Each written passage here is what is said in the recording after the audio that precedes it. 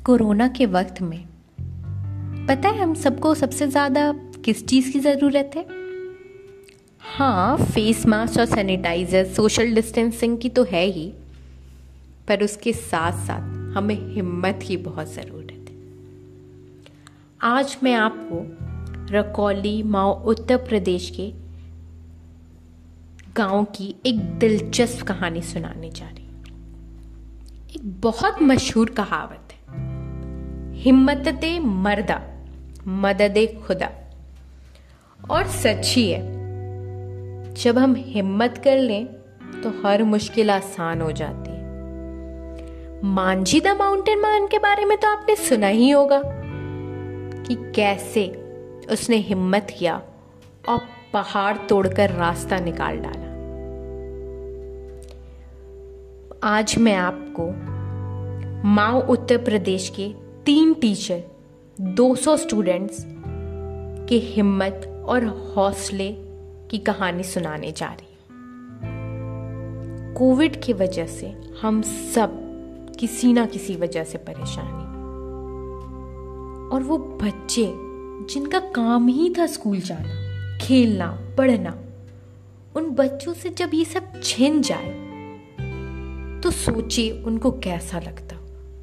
मानो जैसे उनसे उनका खुला आसमान छिन गया। इसी तरह माओ उत्तर प्रदेश के प्राइमरी स्कूल के बच्चे भी बहुत परेशान थे।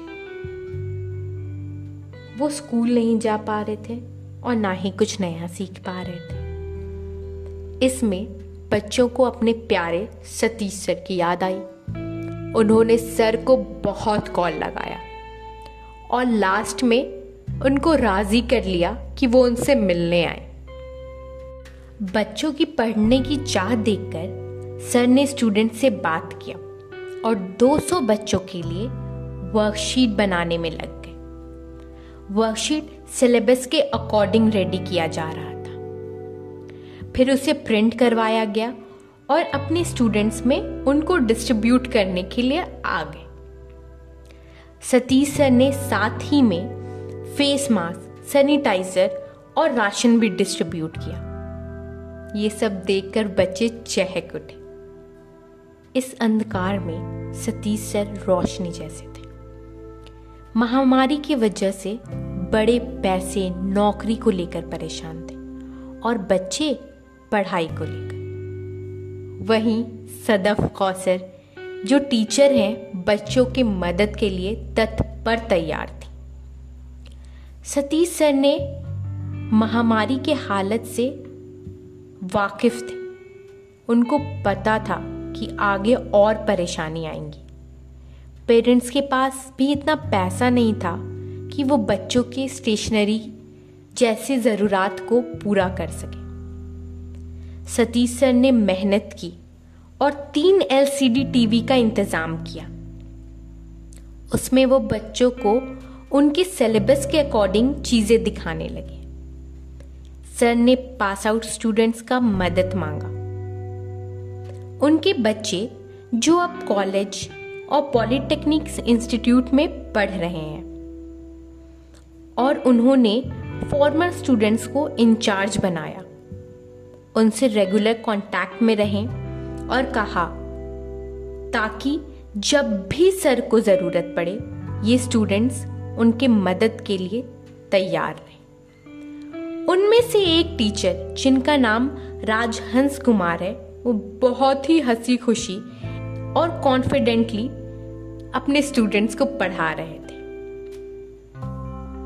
धीरे धीरे टीम रकौली को एहसास हुआ कि LCD टीवी से पढ़ाई ज़्यादा दिन होना मुश्किल है।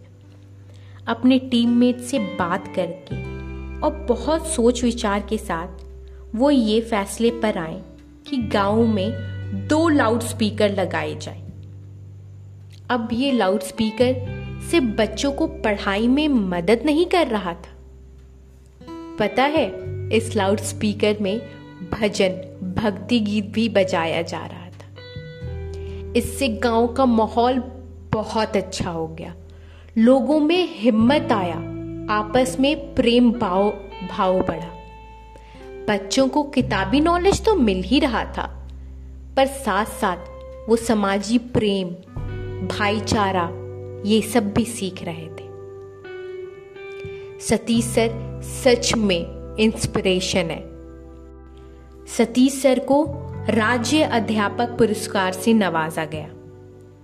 सतीश सर हम सब के लिए जो एग्जाम्पल सेट किए हैं वो सच में काबिले तारीफ है। ऐसी महामारी में भी वो अपने बच्चों का साथ नहीं छोड़े और अपने कर्तव्य पर खड़े उतरे। ये सब अकेले नामुमकिन है और होता भी सतीश सर के लिए, पर उनके पास उनके कलीग सदफ कौसर और उनके फॉर्मर स्टूडेंट्स का सपोर्ट था, जो हर वक्त सतीश सर के लिए हाजिर थे।